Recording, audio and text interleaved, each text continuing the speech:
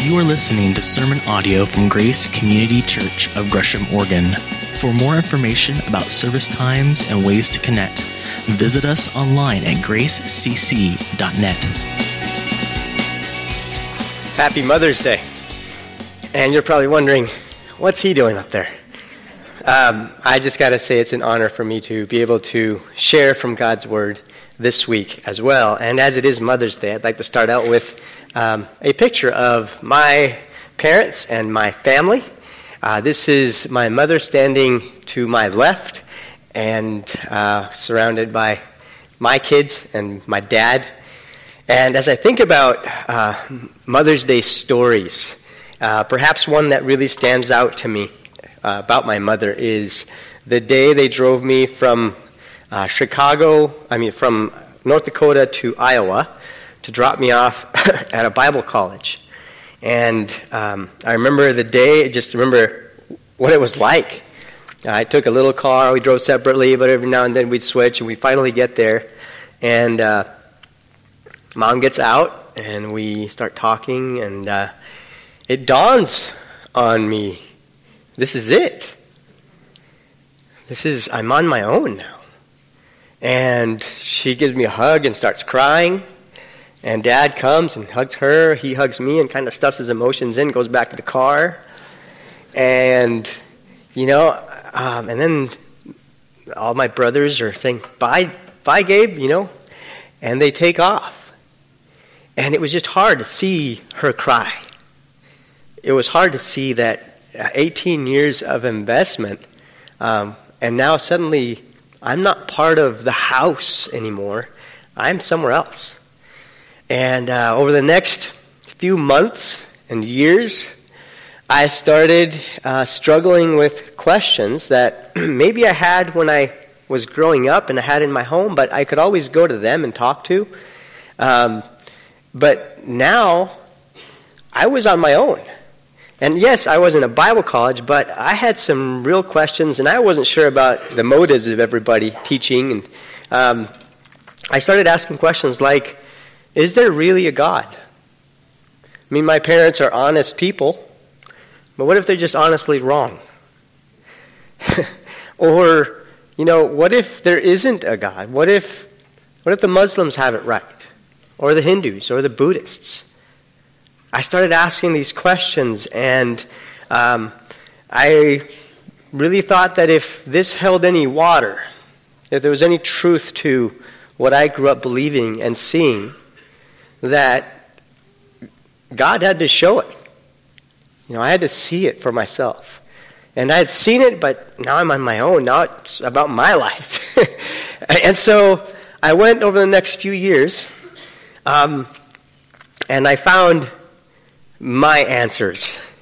I found answers. But as we look at this story today, last week, if you recall, Rebecca, a mother who loves her kids, now sees them in conflict because the son she loves has deceived the dad, and he has the blessing, and the older brother is angry and is planning to kill him. So she says, flee at once to my brother Laban. She calls Jacob aside, flee at once. And then eventually I'll send word for you to come back from there. Maybe she thought it would take a few months, Isaac would die, and they weren't sure. And that turned out to be 20 years. And I don't know if she saw him again. So that's the story, but could you imagine being Jacob? He had been at home, pretty protected because he was a homebody. He didn't even like to go out to hunt. He stayed among the tents, so he was always there. And now, he's going to be on his own. So as we read the story, could you imagine the questions that he has? Could you imagine the questions about God? I've heard about Abraham, my grandpa, heard about Isaac, his dad, and about Mom, and heard stories. But what about me? What does God have to do with me? And perhaps to ask ourselves that same question. What about me? What about God and me? As it is Mother's Day, if we consider these two brothers, we consider Esau, And his choices in life, the fact that he chose not one but two Canaanite wives, when Isaac very clearly wouldn't do that because it wasn't what God wanted for him. And his very mother was from another land, from relatives in another country, another area. And she herself comes, and so in the way he made choices wasn't honoring.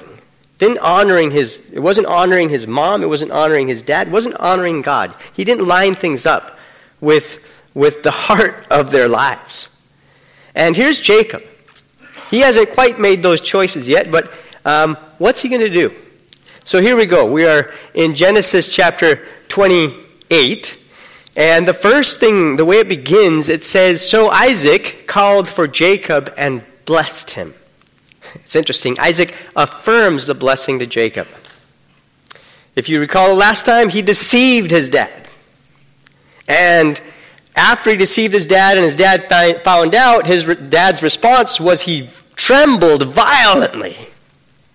I just got shook up. What just happened? I meant for the blessing to go on Esau, and Jacob has it. So I'd imagine he's pretty angry. But here he speaks to Isaac, or he calls Isaac, and he affirms this blessing. So you can imagine what that would mean relationally for dad and son. But he affirms, and he says, then he commanded him, "Do not marry a Canaanite woman. Go at once to Padan Aram, to the house of your mother's father, Bethuel. Take a wife for yourself there from among the daughters of Laban, your mother's brother. May God Almighty bless you and make you fruitful and increase in numbers." But so he basically says, go take a wife for yourself from your mother's relatives. That's where she came from. Go find a wife over there. So he says, do not marry a Canaanite woman. Why not?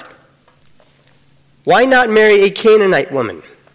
Well, when God brought Abraham to this land, he said, you will inherit this land. Not the people who were there, but you. If he chooses to marry into those people, now who's inheriting the land? Him and them, right?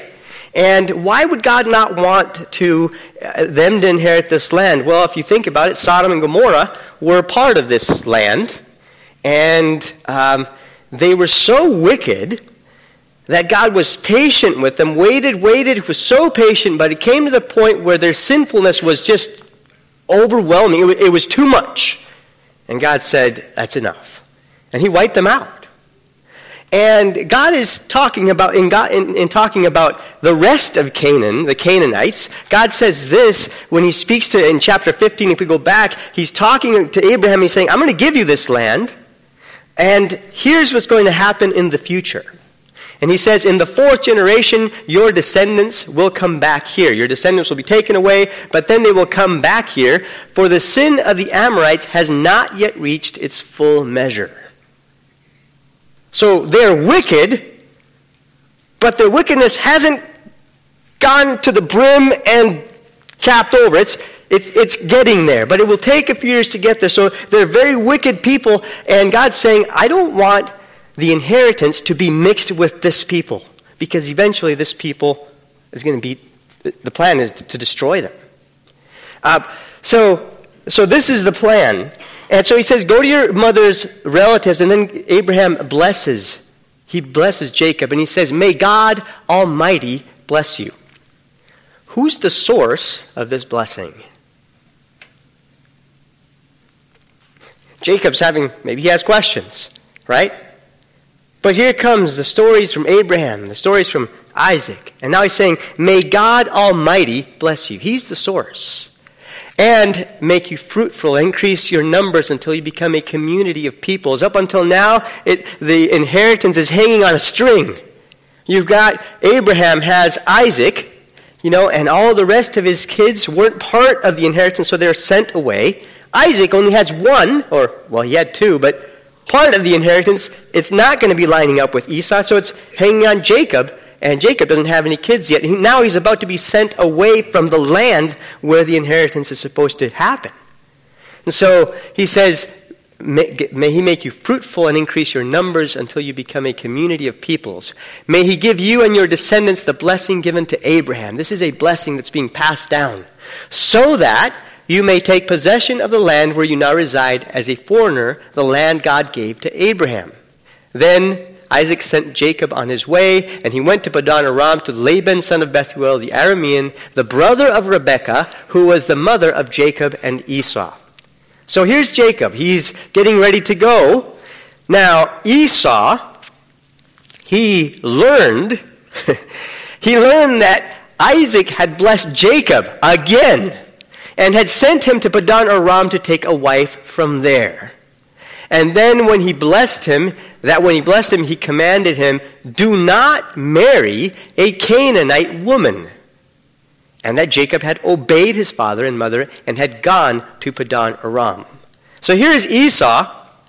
He figures out that his dad had blessed Jacob, and he hears, don't marry a Canaanite woman. Wait a second. He's done that not once, he's done that twice. And look at this next verse. Esau then realized how displeasing the Canaanite women were to his father Isaac.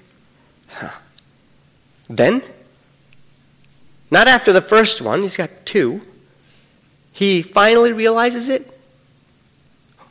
What's going on, Esau? He is a man who tends to do things before seeking input. He's a man who does before he really thinks it through. And I just can't imagine this guy. I mean, I'm guessing he had some kind of a hint that this was displeasing to his parents, that it was not the right thing to do. But did he not ask Dad? So why did Mom have to come all the way from? I mean, why couldn't you have just married a Canaanite woman? Why did you have to do this? Did he not have that conversation? Did he not ask, what's this blessing all about? Tell me about Grandpa. Tell me about the blessing. Tell me about his failures. Because if he had just heard the stories and figured it out, here's Esau. He goes to solve the problem. He finally realizes, one version says that the Canaanite wives were an abomination. And so he finally figures out that this is wasn't the best choice, that this is completely displeasing. And he says, so he went to Ishmael, his uncle, right, and married Mahalath, the sister of Nebaioth and daughter of Ishmael, son of Abraham, in addition to the wives he already had. Of course, let's go make things better. Let's marry another lady. Yeah, that always solves problems. Could you imagine if he had just heard the story? Do you even know who the Ishmaelites are, Esau? They're descendants from the other wife. And they had to be sent away. They're not part of this blessing. And so he does things and then thinks about them. So here we go back to the story of Jacob. Jacob left Beersheba and set out for Haran. He's on his own. I can imagine the questions. It's that stage of life. You're not with mom and dad anymore. And maybe he's wondering, is God with me? Is he even real? Look what the blessing has got me so far. And Jacob left for Beersheba and set out for Haran. When he reached a certain place, it says Haran. Haran is about 430 miles north. So he's down here in the south, down by the Dead Sea and Jordan River, and he's going to go through this little town called Bethel. Okay? Actually, at the time it's called Luz. He's going to rename it. But he's going to go all the way to Haran, and he's on his way. So when he reached a certain place, he stopped for the night because the sun had set. Taking one of the stones there, he put it under his head and lay down to sleep. How many of you have done that before? Jacob must be really tired. I mean, to confuse a pillow for a stone for a pillow. Okay, I don't know what he's thinking. But he takes a pillow and lays it under his head to sleep. And he goes, he had a dream that night in which he saw a stairway resting on the earth with its top reaching to heaven, and the angels of God were ascending and descending on it. Back then, many cultures, the Mesopotamian culture, there were people who built these ziggurats. And they were temples to the gods. And they would have stairways that they would ascend up to, kind of like battle. Let's go try to be with God. Did he have a dream of a ziggurat? Might have looked like that. I don't know. But what's interesting about this is that it's not just the temple. He sees angels of God ascending and descending on it. They're messengers. This is a place where heaven meets earth. And it's in a location. And so there above it stood the Lord. It's not just the temple. He sees the Lord. And the Lord speaks. God speaks to Jacob. God speaks in a dream, and over history we're going to find that already God had spoken to Abimelech in a dream. He speaks to different kings like Pharaohs and Nebuchadnezzar and Joseph. He will speak through dreams. This is God. But here's Jacob, and it's an interaction with the God he's probably even wondering about. He speaks to Jacob and he says, I am the Lord, the God of your father Abraham, and the God of Isaac. I will give you and your descendants the land on which you are lying. Your descendants will be like the dust of the earth, and you will spread out to the west and to the east and to the north and to the south. All peoples on earth will be blessed through you. So he goes through this list of blessings that are for him. It's land, it's people. It'll be protection. But this phrase, all peoples on earth will be blessed through you and your offspring. That goes all the way back to Genesis, when God speaks to Eve. And this seed would come, and it would dethrone, or it would take away the serpent's weapon. It would strike the serpent on the head. It's her offspring. And so this is being passed down through Abraham, Isaac. Now Jacob has it. And years down the road, this son would be born, and his name is Jesus. And he's born, and he's the Redeemer. He would come, and Satan would strike him on the heel, would hang him on the cross. And on that cross, Jesus would nail our brokenness, our sin. And so if we trust this Jesus, this blessing isn't just for his physical, his descendants, his physical descendants, but it's for all people. And so we're going to look at that a little bit more in a bit. But this blessing, it's not limited anymore. It's bigger. And God says, I am with you. And I will watch over you wherever you go, and I will bring you back to this land. I will not leave you until I have done what I have promised you. Has Jacob made any promise to God that we know of? Has he earned this conversation in some way? He's been a liar. He's been going about getting this blessing the wrong way.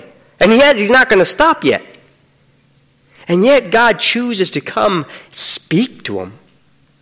Reveal himself, and not just speak, but bless him and make a promise. I will be with you. I'm not going to leave you until I fulfill what I've said I'm going to do. This is the character of God. This is who he is. And so Jacob, God makes this promise to Jacob, and Jacob responds. And it's interesting, what is his response? When Jacob awoke from his sleep, he thought, surely the Lord is in this place, and I was not aware of it. He was afraid and said, how awesome is this place? This is none other than the house of God. This is the gate of heaven. And early the next morning, Jacob took the stone he placed under his head and set it up as a pillar and poured oil on top of it. He called the place Bethel, which means house of God, though the city used to be called Luz.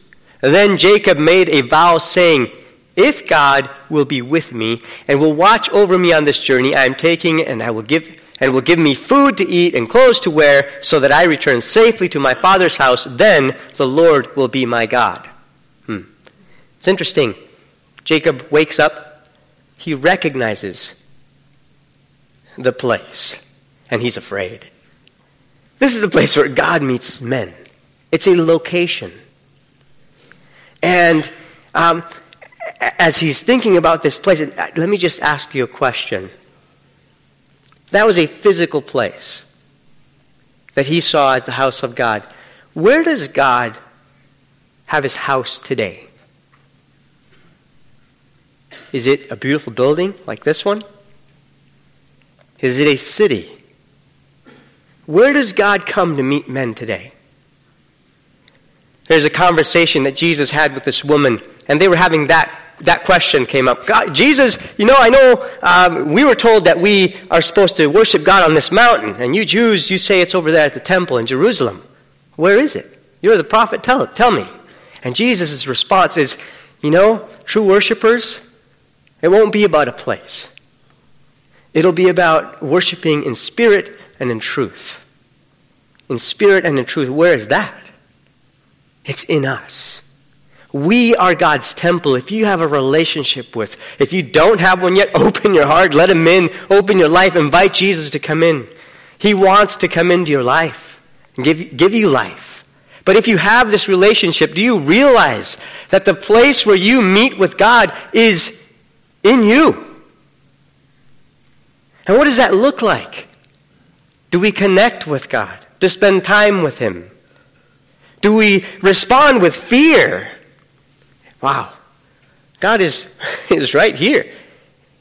He's right here among us this morning. When we come together, God is with us in this place. And so Jacob responds, but his response, he's a newbie at this. He doesn't have the depth that his father Abraham, after all the trials, after taking Isaac and laying him down on the altar and watching God work and God saving him and God using him to destroy kings. Jacob hasn't experienced this. He's new. He's wondering, is God even going to be with me? God reveals himself, and now he's going to respond. And his response, if God will be with me, if God does this and this and this, then I will. And I'm not sure he fully understands what he's saying. But do we do this when we pray? Hey, God, if you give me health, if you solve my relational problems, if you give me this job, if you give me success, then I'll serve you. A friend of mine when I was a kid, he said this, Gabe, don't if your life away. If only things were, don't if it away. And a lot of times we interact with God like that. In this case, Jacob could be presuming on God's grace. Who's the beneficiary here? Is it Jacob or God? If God, you do this, I will. Maybe, could be read that way. Do we do that? So how do we respond to God? And as we think about response, what about me? And let's go and think about some things. How do we respond when we look at Esau? When you mess up? How do we respond when we've messed things up? Do we just go on impulse? Or do we start by first having a conversation with God about it? If Esau had just cultivated a relationship with God early on, if he had invested in knowing the stories and in pursuing God, pursuing right living, seeking input before choosing, who do we go to when we're about to make choices? Do we talk with God about it? Do we pick our advisors based on what we want to hear? Or do we choose to listen to people who are in tune with God in their lives? Who do you go to when you're looking for advice? Because you could find, probably among all the people you could find it, I'm pretty sure you know how people are going to think. Do you choose people based on what you want to hear? Has our world outgrown this idea that, or this belief that God speaks to us? Does God speak today? And if he does, how do we listen to him? There's a story, Jesus is talking to Peter and his disciples, and he says, who do people say that I am? And they respond, you're a prophet, you're a good man. I don't know, they give him a list of things that they say. And then he asks them the question, who do you say that I am? And Peter pipes up and he says, you are the Messiah, the Son of the living God. And Jesus looks at him and he says, Peter, you're right on. And furthermore, Peter, what you just said, my Father, God, put that thought in your mind. God spoke to you. He impressed it on your mind. And so Peter was speaking, listening and speaking God's word. He had this great moment. Not too long after that, Jesus is explaining, hey, I need to go to Jerusalem. I'm going to go to Jerusalem. They're going to kill me. And Peter's like, no, don't do that. That's a bad idea. Why would you want to do that when you know you're going to... And Jesus looks at Peter and he says, get behind me, Satan. Because now, who is impressing his thoughts on Peter? The devil. Satan is doing that. And he's not even aware that he's doing this. So can we hear God's voice? Can God impress thoughts on us? Yeah. The question is, who are we listening to? Who are we listening to? And Jesus, in John chapter 8, he's talking to people that say they believe in him. They seem to be believers, but man, believers often struggle too. They often say things that come from the devil. And he says, you are looking for a way to kill me because you have no room for my word. I am telling you what I have seen in my Father's presence, and you are doing what you have heard from your Father. Why don't they have any room in their hearts for God's word? He's saying, I'm telling you what God's saying, but it's not going in because there's not room in your minds. Maybe they're not listening to God.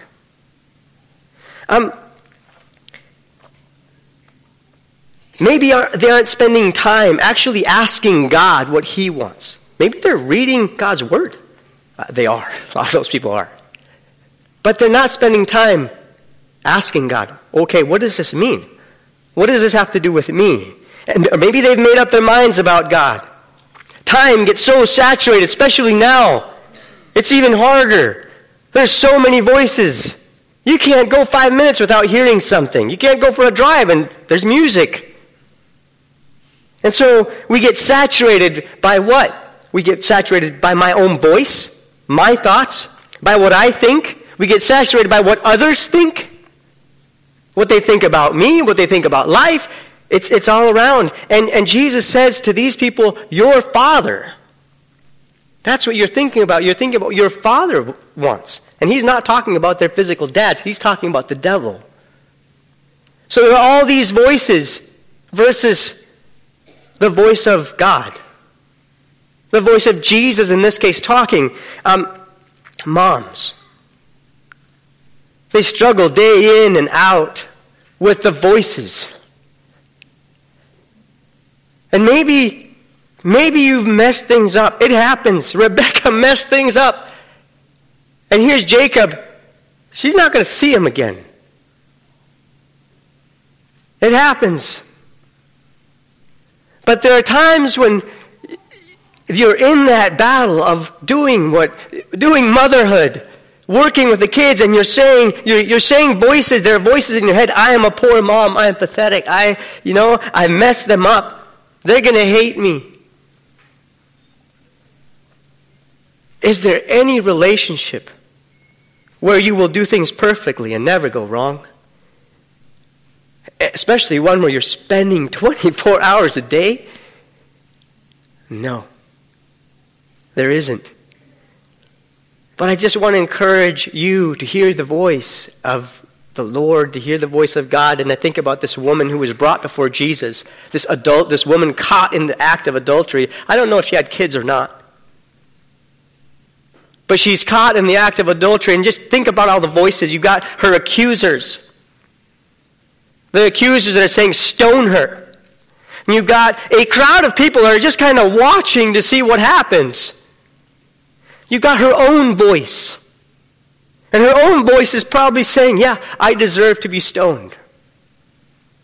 I messed things up. She's wallowing in shame. I mean, she's publicly humiliated. And here's Jesus. And he waits for the voices. He starts speaking to the accusers, and before Jesus, the accusation begins to stop. And they go away. And she's left there before Jesus. And he stands up and looks at her. If anyone could condemn her, it's him. He has the right. And what does he say? Neither do I condemn you. He says, go and sin no more. It wasn't a go and you better not do it again. That's not how I hear it. It was go and you're free to not let this happen again. You're free. When I think about God's promises, one of the promises Jesus says is, if the Son sets you free, you shall be free indeed. What does this mean? Does this mean, okay, if I'm free from sin, I get to do whatever I want? Man, if you're even going there, my question to you would be, do you even have a relationship with Christ? Because a child of God has a heart that follows Christ and wants what Christ wants. But a child of God struggles. You struggle with voices that want to entangle you in sin. And so when Jesus says, you shall be free indeed, he's saying, you're free from the entanglement of sin. Sin isn't your master. It doesn't control you. But do we believe that? A lot of times we hear those voices, and those voices are saturating our minds. We don't take the time to even listen to what Jesus is saying. And Jesus is saying, you can go and have life. I made you better than this. You don't have to go to this. You're free. So, who do we listen to? When you ask God and he speaks, James says, you must believe and not doubt. And that word doubt means double-minded. In other words, when you hear God's voice and you don't like it, be careful. Don't go seeking advice somewhere else. That's what double-minded means. Because the one who doubts or is double-minded is like the waves of the sea and just gets tossed here and there. And that's life's consequences. Choosing not to follow God's will. So does God speak to us today? How do we listen to him? Are there obstacles? Yeah. I already mentioned some of those. How do we listen to God? First, you start by cultivating this relationship. Like Esau. He could have. But where are you at in your life? Are you nurturing a relationship with Christ? Imagine a marriage where they don't talk or they don't spend time. And the reality is, if you are married, you know how this works. If you're not connecting, the relationship feels disconnected. And so, start by cultivating a relationship with Christ, with God. It's not just a one-way deal. If you're praying to God and you don't hear God talking, man, that's not a relationship. That's like that friend that talks and talks and talks and talks and talks and never gives you a chance to say something. But a lot of times that's what we do. We pray, we tell God things. That's not the intention of prayer, is speak with God. And he wants to talk with us. But he talks to us first through his word. Do we spend time reading God's word? Getting grounded in what he thinks? Do you want to know what God says? Read it. Think about it. Spend some time listening to God in his word. That is probably the first place you should go. Go to God's word. Listen to it. Secondly, talk with him. Spend some time in conversation with God. Go talk to God about your life, about who he is, about people, about decisions, and take the time to sit and just be still. Just listen. God could use a dream. He could use a number of other things. He can use circumstances to guide you. You applied for a job. You didn't get it, but you prayed about it. I didn't get it. God wasn't listening. How do you know? How do you know what would happen if you had the job? Maybe God's saying, that's a bad idea. If you hadn't prayed about it, I probably would have given you the job. We don't know. God uses community. There are people around us, people who work to try to line up their lives with what God, to be in tune with what God wants. Talk to those people. Ask them questions. This is how we grow. This is how we listen to God. God speaks through other people. And lastly, as we just consider, man, here's Jacob.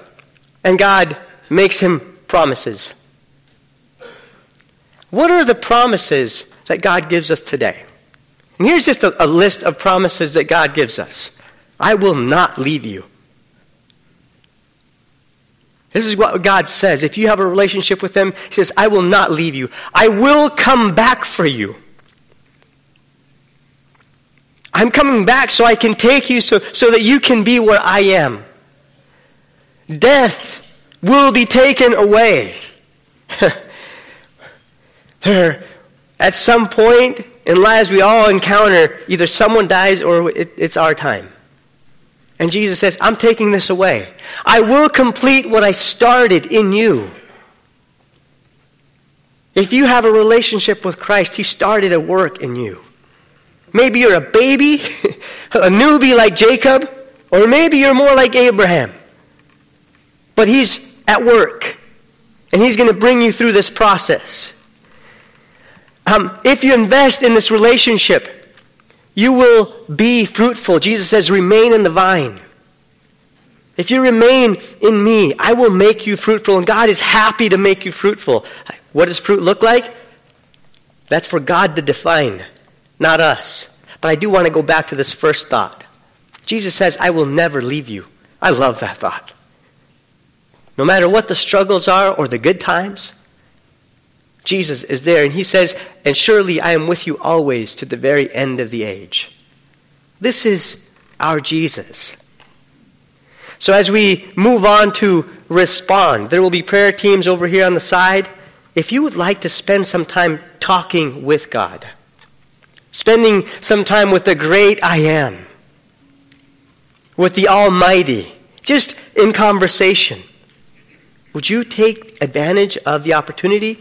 As they come up, join them. Go up and pray with them. But also consider as we move on to worship, we are God's temple.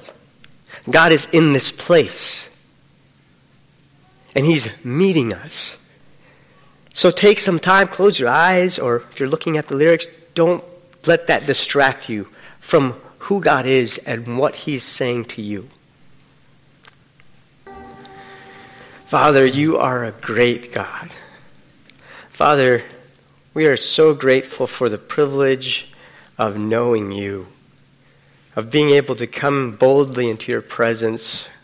There are no hindrances. You don't have to go to a place. We don't have to bring animal sacrifices and crazy stuff. Father, thank you so much for making us your house. Father, this week, I just ask that you would help us to recognize that you're with us. Help us recognize that as we go out into the world, we are the place where people connect with God. We are priests and we are at work. Father, work in us, work through us. In Jesus' name, amen.